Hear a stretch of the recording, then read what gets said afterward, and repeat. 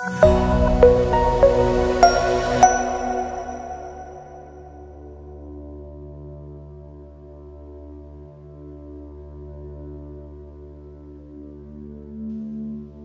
você está ouvindo o SVMcast, o podcast da Sociedade Vipassana de Meditação. Eu sou Mauro Nogueira, voluntário da Sociedade Vipassana e produtor desse podcast. Hoje eu vou apresentar um tema que tem tudo a ver com meditação e atenção plena, que é a fotografia contemplativa. Para falar sobre o nosso tema de hoje, eu convidei uma referência no assunto aqui no Brasil, que é o professor Yuri Bittar. Bem-vindo, Yuri. Olá, Mauro. Olá, todo mundo que está ouvindo. É um prazer estar aqui com vocês para falar desse tema que eu gosto bastante. Bom, eu sou Yuri, sou fotógrafo contemplativo há aproximadamente uns 9 anos. Sou também, já trabalhei como fotógrafo em outras áreas, sou também designer, historiador. Mas a fotografia contemplativa acabou se tornando minha principal atividade, de certa forma, já faz algum tempo. Como é que você descobriu a fotografia contemplativa? Eu diria até, Mauro, que a fotografia contemplativa me achou. Eu não tinha, até esse ano, 2011, não tinha nenhum interesse em meditação, ou budismo, ou práticas contemplativas, nada disso. Não tinha nada contra, não conhecia, né, mais do que a maioria das pessoas, mas não tinha nenhum interesse, achava que não era para mim uma prática desse tipo, né? E eu era, inclusive, uma pessoa bastante estressada, na verdade, teria me ajudado muito se eu conhecesse antes. Mas, enfim, nunca fui atrás de meditação, nem nada assim. Em 2011, uma foto que eu postei no Flickr, uma rede social de fotógrafos, uma amiga comentou, perguntou se essa foto era mixang, que parecia mixang. O que será que é mixang, né? Coloquei no Google, fui olhar, falava lá que mixang pode ser traduzido como fotografia contemplativa, né? Mixang, na verdade, é uma palavra tibetana, de origem tibetana, que significa o bom olho. E hoje eu já sei que mixang e fotografia contemplativa não é exatamente a mesma coisa, mas tá ok. Eu vi que era uma fotografia de você, digamos assim, a primeira impressão que eu tive, não totalmente errada, mas que era você olhar sem pensar, olhar as coisas sem buscar nada muito específico. Eu achei interessante, porque até então eu tinha uma prática de fotografia muito autoral e muito preocupada com relevância, que a fotografia tinha que ter um tema, tinha que ter uma mensagem, tinha que fazer pensar, tinha que contestar, tinha que expor, sabe? Nada, claro, acho que um papel importante da fotografia. Mas eu achava que a fotografia tinha que ser assim, né? E uma imagem não podia ser só uma imagem. Ela tinha que estar a serviço, digamos assim, de uma ideia. Então eu achei que... Mas eu já percebia que isso era estressante. Não só para mim, mas para muita gente que pratica fotografia. A necessidade da fotografia ter um resultado. E aí, então, eu comecei a tirar algumas fotos. Assim, eu fui ler na internet e tinha muito pouca coisa sobre o tema, né? Muito pouca mesmo. Tinha uns 3 parágrafos em português e ainda muito pouca coisa em inglês. Mas eu entendi um pouquinho e comecei a praticar e marcar minhas fotos, né, com as tags, fotografia contemplativa, mixang. O pessoal começou a comentar, poxa, isso parece legal, tal. Eu já dava aula de fotografia, eu já fazia eventos com fotógrafos, saídas fotográficas, já tinha contato com uma boa parte dos fotógrafos amadores e autorais, né, no Brasil. E o pessoal começou, poxa, que legal, explica o que é isso, tal. Então eu resolvi ainda acho que em 2012, resolvi fazer uma oficina de fotografia contemplativa. Eu fazia muitas oficinas, estava em busca de novos temas. Então, não sei se inocentemente ou audaciosamente, ou as duas coisas, eu marquei uma oficina de algo que eu nem sabia mais. Na verdade, era um tema complementar, uma oficina que eu já fazia. E isso em 2012. Marquei essa oficina de um dia, teve muita procura de gente que não era do meu meio, fotógrafo, etc. Eram pessoas da área da meditação, assim. E eu, poxa, por que você se interessou? Não, porque isso aí me ajuda a desestressar. Pô, eu falei, é verdade, né? Então, vamos lá. Como a procura foi muito grande, eu marquei a segunda oficina, antes de fazer ainda a primeira, marquei uma segunda para 2 semanas depois. Então, estava com essas 2 semanas marcadas, quando uma pessoa me procurou pela internet, um rapaz, falando que ia ter uma oficina de 2 dias com o Andy Carr, que é um dos criadores da fotografia contemplativa. Eu já conhecia Aqui o... no Brasil, Não, nos Estados Unidos. Nos nos Estados Unidos. Estados Unidos. Ah, Ele ia fazer oficina aqui em São Paulo, né? Primeira vez certo. que isso. E o Andy Carr, junto com o Mike Wood, que é outro fundador da fotografia contemplativa, digamos assim, eles tinham um livro recém-lançado nessa época, que eu tinha ganho também. Por estar postando essas fotos, um amigo meu, que foi para os Estados Unidos, viu o livro lá e falou: Nossa, William, você já tem? Eu falei: Não, posso te levar? Eu falei: Poxa, obrigado, né? Então, esse livro, que ainda é o principal sobre fotografia contemplativa, de Andy Carr e Mike Wood. Eu estava lendo esse livro, e de repente soube que ia ter oficina com esse cara, autor do livro, e eu com as 2 oficinas marcadas. Então, de repente, a fotografia contemplativa estava assim, já me dominando, né? E a partir daí que eu considero assim o começo mesmo, né? Essa oficina com o Andy Carr, e que me abriu os olhos. A oficina com ele foi muito importante. Foram só 2 dias, mas 2 dias inteiros e muito intensos. E o Andy Carr, ele é, acima de tudo, um professor de meditação e um mestre budista. Então, ele Hum, é um professor de budismo. Então, a gente pouco pegava na câmera durante a oficina dele, né? Era muito mais dos conceitos que tinham a ver com meditação e tal. Então, a partir de 2012, eu fiquei nesse estágio, entendendo melhor o que era a fotografia contemplativa, que tinha a ver com meditação, que era um tipo de meditação, não um tipo de fotografia. E aí aconteceu mais uma feliz coincidência para terminar essa minha aproximação, que em 2015 eu descobri o Mindfulness. Claro que eu já tinha ouvido falar, mas nem tinha me atentado. E aí, de repente, eu descobri que eu trabalho numa universidade e descobri que tinha um grupo de pesquisa sobre Mindfulness que se reunia no andar de cima, né?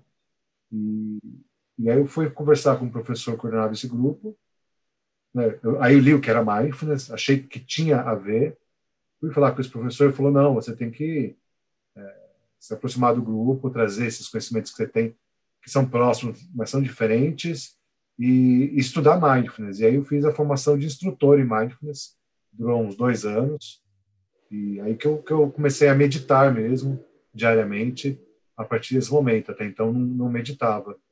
Então foi isso. certo. Então virou meu tema de pesquisa, boa parte do meu trabalho e uma prática que eu gosto de fazer também.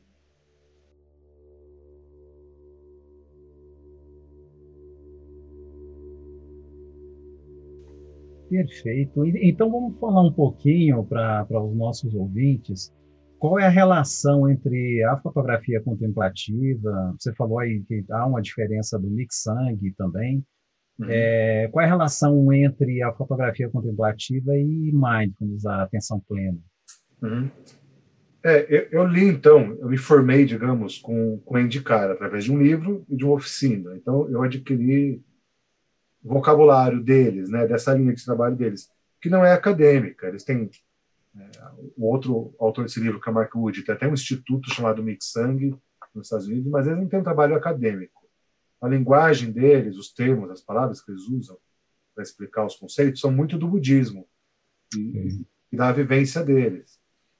E aí eu cheguei no Mindfulness e eles usam termos muito mais científicos, vindos da universidade, da academia. Mas traduzindo os termos, é muito parecido, né? Então, na verdade, digamos assim que a fotografia contemplativa tem os mesmos conceitos de mindfulness aplicados a uma atividade prática que une meditação e arte, né? Assim como o mindfulness tem diversos exercícios que você pode fazer, nem todos são apenas meditações, existem alguns outros exercícios. Então, na fotografia contemplativa, a gente faz uma coisa muito parecida, né? Só que, digamos assim, com uma atividade artística, que é a fotografia, no meio, né? E, inclusive, para quem conhece Mindfulness, geralmente você vai fazer um curso, o primeiro exercício é o da uva passa, né, que é muito famoso, que é observar a uva passa de diversas maneiras e descobrir o que há naquele objeto tão banal. E isso é muito parecido com a fotografia contemplativa. Ótimo. E vamos falar um pouco também de como surgiu a fotografia contemplativa. A partir de que Sim, ano que sim. ela começou, né? Como é que foi esse Uhum. desenvolvimento dela? É. Se você procurar, tem muito pouco sobre a história da fotografia contemplativa na internet, mas nesse livro do Andy Carr, do Michael Wood, se chama Sangue Fresh, The Practice of Contemplative Photography, eles contam, né, que essa prática vem, sobretudo, de um mestre, né, de um lama, chamado Shongwan Trungpa Rinpoche. O Shongwan Trungpa é muito conhecido, ele é um dos primeiros mestres tibetanos a trazer essas práticas de meditação e próprio budismo para o Ocidente, né? Ele viveu nos Estados Unidos, né? A partir da fuga do Tibete, né? Ele foi daquela geração que fugiu do Tibete com a invasão chinesa, ele era jovem, né? E, A década de 50, né? isso. E ele era um lama treinado já desde do mosteiro, né? Em várias práticas artísticas e culturais, uma pessoa bastante desenvolvida nessas atividades e pegou bastante gosto pela arte ocidental também e tentou unir, né, trazendo formas práticas ocidentais, principalmente de arte, para trazer os conceitos budistas e ensinar meditação. Então ele fotografava. E ele fotografava como alguém que medita intensamente há muito tempo e que é um mestre da meditação, e começou a perceber que ele podia mostrar esses conceitos da meditação para as pessoas através da fotografia. Então ele falava para as pessoas que, por exemplo, que não queriam, diziam não conseguir fotografar, né? Aliás, perdão, diziam não conseguir meditar, que não tinha paciência, etc. Ele falava: você gosta de fotografia? Eu gosto. Tem uma câmera? Tenho. Então, pega a sua câmera e vai fotografar. Mas faz assim, assim, assim. Daqui a pouco eu vou contar, né? Faz assim, assim, assim e volta aqui. Aí o cara voltava. Você fez? Fez, fiz. Mas não consigo meditar ainda. Mas você fez desse jeito? Sim. Bom, então você meditou. Nossa, mas meditei? Sim. Então veio daí. Esse Shongyuan Trungpa Rinpoche Hum. não foi isso de fotografia contemplativa, não escreveu sobre isso, não foi um exercício formal que ele colocou nos cursos dele. Mas esses dois, digamos assim, pais da fotografia contemplativa, o Andy Carr e o Mark Wood, foram discípulos dele e perceberam que essa prática merecia uma dedicação especial, né? E, na verdade, dedicaram as vidas a isso a partir dos anos 70. Então, uma prática nova, né? O primeiro livro que Sim. escreveram é de 2010. Então, é algo Hum. muito novo ainda. Perfeito. E você percebe isso nos teus cursos, que a prática da meditação, a prática da fotografia, os exercícios que você desenvolve com as turmas, você tem um feedback de que eles ajudam na prática, por exemplo, da meditação, do mindfulness? Sim, acontece várias coisas, né, Mauro? Claro que qualquer curso de mindfulness ou meditação, sabe, algumas pessoas vão até achar legal, mas não vão mais praticar e o efeito vai ser muito pequeno, né? Claro que você conhecer Sim, conceitos já pode trazer alguma ferramenta aí para a vida, mas sem uma prática constante, né, os efeitos que vêm são muito pequenos. Mas mesmo esses efeitos pequenos são relatados, e quem leva essa prática adiante e pratica mais, eu acho que tem relatado, sim, uma influência na própria vida bastante marcante. E, além do que, né, a fotografia contemplativa, eu acho que ela desmistifica um pouco a arte, né? Que dá a impressão que a arte só é acessível para pessoas especiais, com equipamento específico, com certo treinamento. Eu mostro que essa prática artística pode ser acessível a qualquer pessoa. Só um detalhe: vem fazer o curso comigo, as oficinas curtas, ou o curso que leva o dia todo, tem um. Se a pessoa já é praticante de meditação e de mindfulness, e não de fotografia, ela entende muito melhor os conceitos que eu tento passar, adere muito mais facilmente. Quando vem alguém que é fotógrafo, já bem experimentado, ah, tem dificuldade de abrir mão de alguns vícios do olhar, né? perfeito. Porque o foco é no resultado final, né? E não no processo, né? Eu acho que é Exato. talvez a grande diferença fotografia convencional e a fotografia contemplativa é que a fotografia contemplativa, o foco é no processo. O resultado final, ele não é tão importante como o processo. É isso mesmo? Exatamente. É isso mesmo, né? Claro que existe um resultado final, que é uma foto, que normalmente, muitas vezes, né, essa foto pode transmitir simplicidade, harmonia, e somente uma valorização, uma beleza do simples, do comum. Então, essas fotos sendo mostradas tem também uma propagação desse efeito para as outras pessoas, o que eu acho que tem muito a ver com o budismo. Eu não sou praticante de budismo, não conheço bem, mas acho que você ser capaz de compartilhar um pouco do que você encontra quando é harmonia e simplicidade, está bem dentro da ideia do budismo. Agora, realmente, o objetivo é a prática, é o fazer, não o resultado. Embora dê resultado, digamos assim, né? Se faz fotos muito interessantes, mas todos os outros tipos de fotografia são definidas pelo resultado final. E Sim. é definida pelo processo. Tanto que eu não posso olhar para uma fotografia e dizer com certeza se ela é contemplativa ou não, se a pessoa não me explicar como ela fez. Então, o reconhecimento da fotografia contemplativa é com base na forma como ela foi feita e não necessariamente no resultado final. E eu queria também que você explicasse, por exemplo, qual é a diferença entre fotografia contemplativa, sobre fotografia minimalista. É essa diferença de processo e resultado? É importante porque o resultado da fotografia contemplativa muitas vezes parece com a fotografia minimalista, né?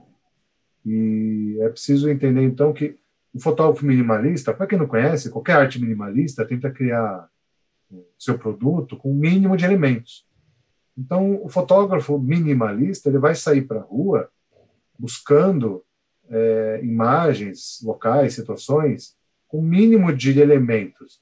Ele vai sair atrás de céu azul, paredes lisas, muros recém-pintados, lugares vazios, né? E compor essas imagens com poucos elementos, que ficam muito bonitas. Se vocês colocarem aí no Instagram, minimalismo, ou em inglês, minimalismo, vocês vão ver imagens bastante bonitas. Mas o fotógrafo contemplativo, ele não vai buscar imagens simples, ele vai aberto ao que o olho dele encontrar. Existe uma busca pela simplicidade, não no resultado da fotografia, mas no contato visual com o mundo. Acho que daí, né, quando eu explicar como se faz a fotografia contemplativa, talvez fique mais claro, né? Perfeito. E principalmente, desculpa, Mauro, principalmente, Tá. a ideia da fotografia contemplativa é sair sem expectativa. Eu posso até não fotografar, eu não sei o que eu vou encontrar, tem a ver com a curiosidade, com a abertura. O fotógrafo minimalista, não, ele sai com um objetivo, ele sai para caçar. E tem que voltar com o resultado, né? Que é a É, foto, né? senão é uma frustração. E uma pergunta é sobre a questão mais técnica. É possível fazer fotografia contemplativa sem conhecer as técnicas de fotografia? Ou isso, a pessoa tem que adquirir algum conhecimento mínimo sobre fotografia? Não, eu acho que é possível fazer essa prática sem nenhum conhecimento fotográfico. Incrivelmente, é até desejável. Sabe que Por quê? o próprio Michael Wood, que é o outro autor desse livro que eu falei, ele conta que a primeira vez que ele era fotógrafo profissional, já experiente, e por acaso o amigo chamou ele foi numa palestra desse lama. E esse lama falou que fotografar, para ele, a fotografia não era uma questão técnica, não requeria equipamento ou conhecimento, era uma questão de olhar. E o próprio McWood conta que saiu ofendidíssimo dessa palestra, praguejando contra aquele lama, aquele mestre budista, que falou uma ofensa dessa. Quer dizer que todo o conhecimento dele, todos os equipamentos que ele tinha, o estúdio que ele tinha eram inúteis, que importava era olhar. Claro que foi uma reação precipitada dele, tanto que depois, na verdade, ele dedicou a vida a, a justamente desenvolver e ensinar essa prática, né? Mas acontece que, claro, que há situações em que o conhecimento fotográfico ajudaria. mas o conhecimento fotográfico também condiciona alguns padrões, né? Porque ao estudar fotografia, você vai, digamos assim, se encher de repertório visual, Sim. de preconceitos visuais. O que é uma boa foto? O que é uma boa composição? E não é essa a busca da fotografia contemplativa. Então, serve qualquer equipamento, pode ser com o celular, com a câmera que tiver. Dá para praticar sem câmera, mas aqui, sem você fazer a foto, falta uma etapa no final que você pode até tirar a prova, né? E mostrar esse olhar também para outras pessoas, né?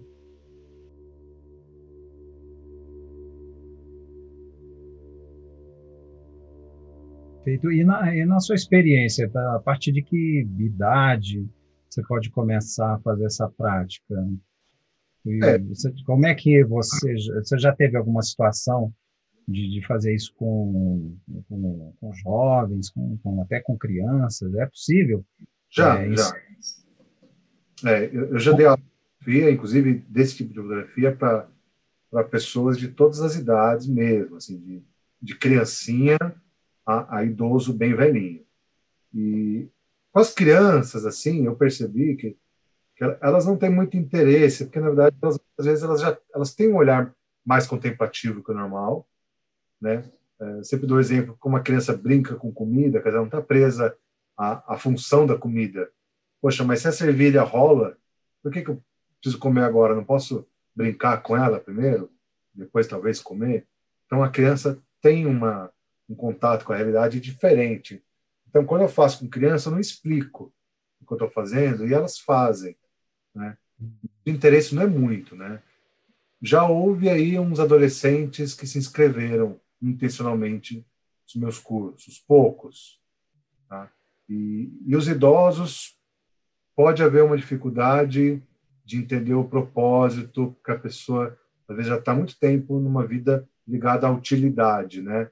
Mas para que eu vou fazer isso, né? Então, eu já fiz para idosos, depois que eles entendem e aceitam, eles até gostam, né? Então, pode ter um pouco de resistência, mas é para todas as idades, quer dizer, se uma criança muito pequena tentar, pode não gostar e largar no meio, né? A pior coisa que pode acontecer.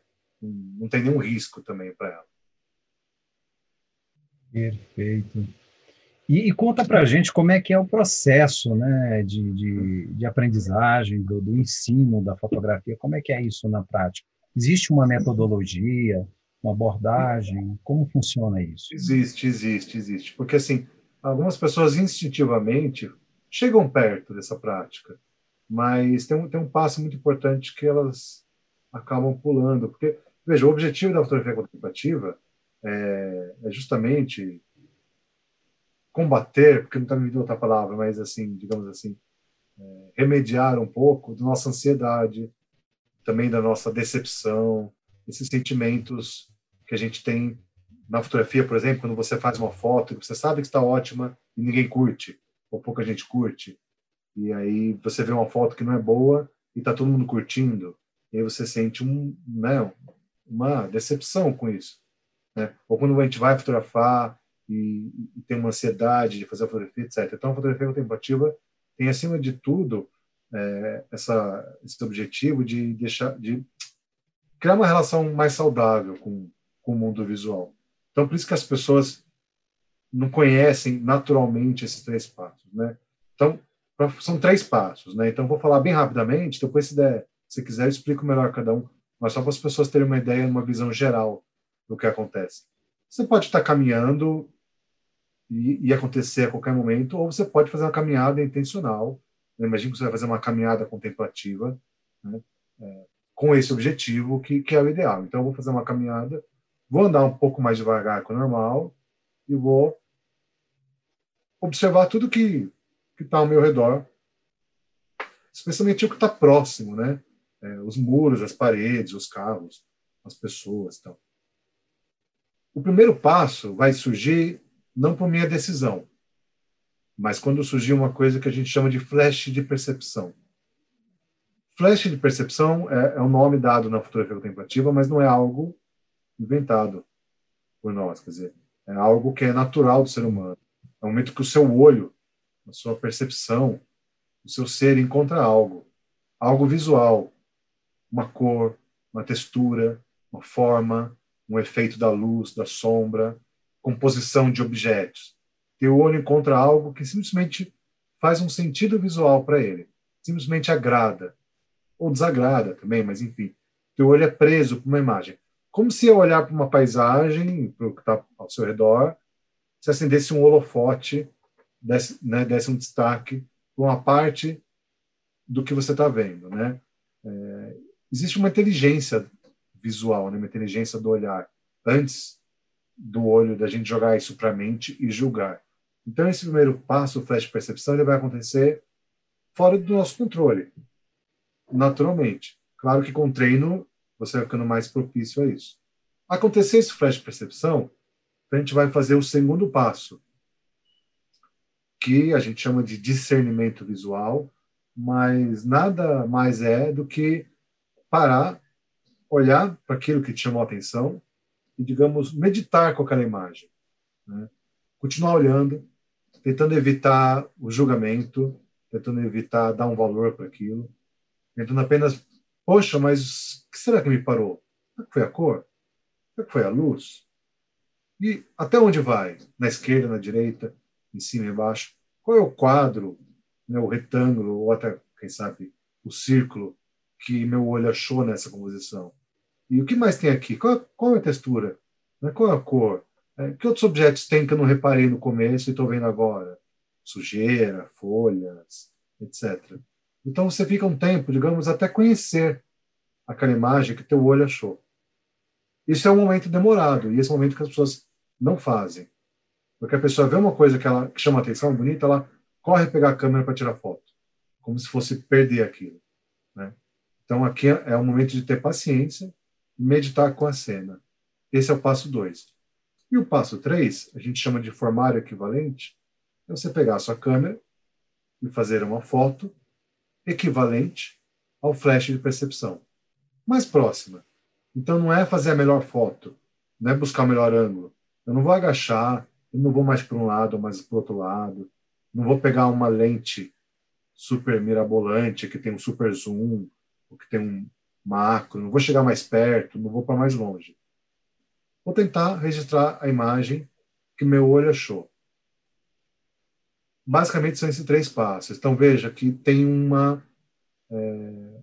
exercício de gratidão nisso, quer dizer, eu vou deixar que as imagens venham, eu vou deixar que elas me encontrem.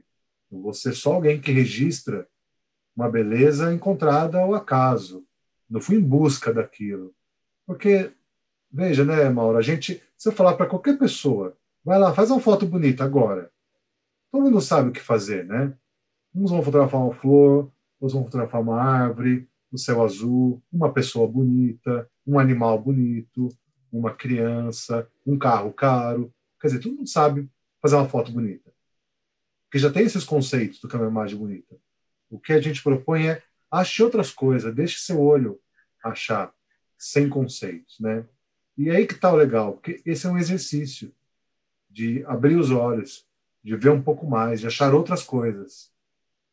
Se a gente não pode estar assim o tempo todo, que a gente precisa dos conceitos, né? Se eu sair de casa e eu vou tomar um ônibus, eu tenho que saber que ônibus pegar. Eu tenho que ter os conceitos de como eu entro no ônibus, como eu pago o ônibus, para onde eu estou indo. Não dá para eu ficar andando o tempo todo e desligar o que eu já sei. Mas também não dá para ficar o tempo todo assim, né? Usando esses preconceitos que a gente já tem para fazer as coisas e deixando de ter experiência, né? Esse é o resuminho, né?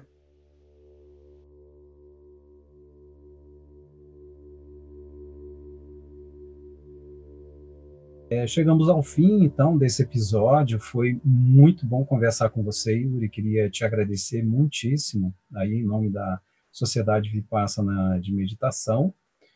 E vamos ver como é que a gente pode incentivar aí a prática da fotografia contemplativa até dentro da Sociedade Vipassana, né? Pessoal, ficamos por aqui e até o próximo episódio. Um abraço a todos.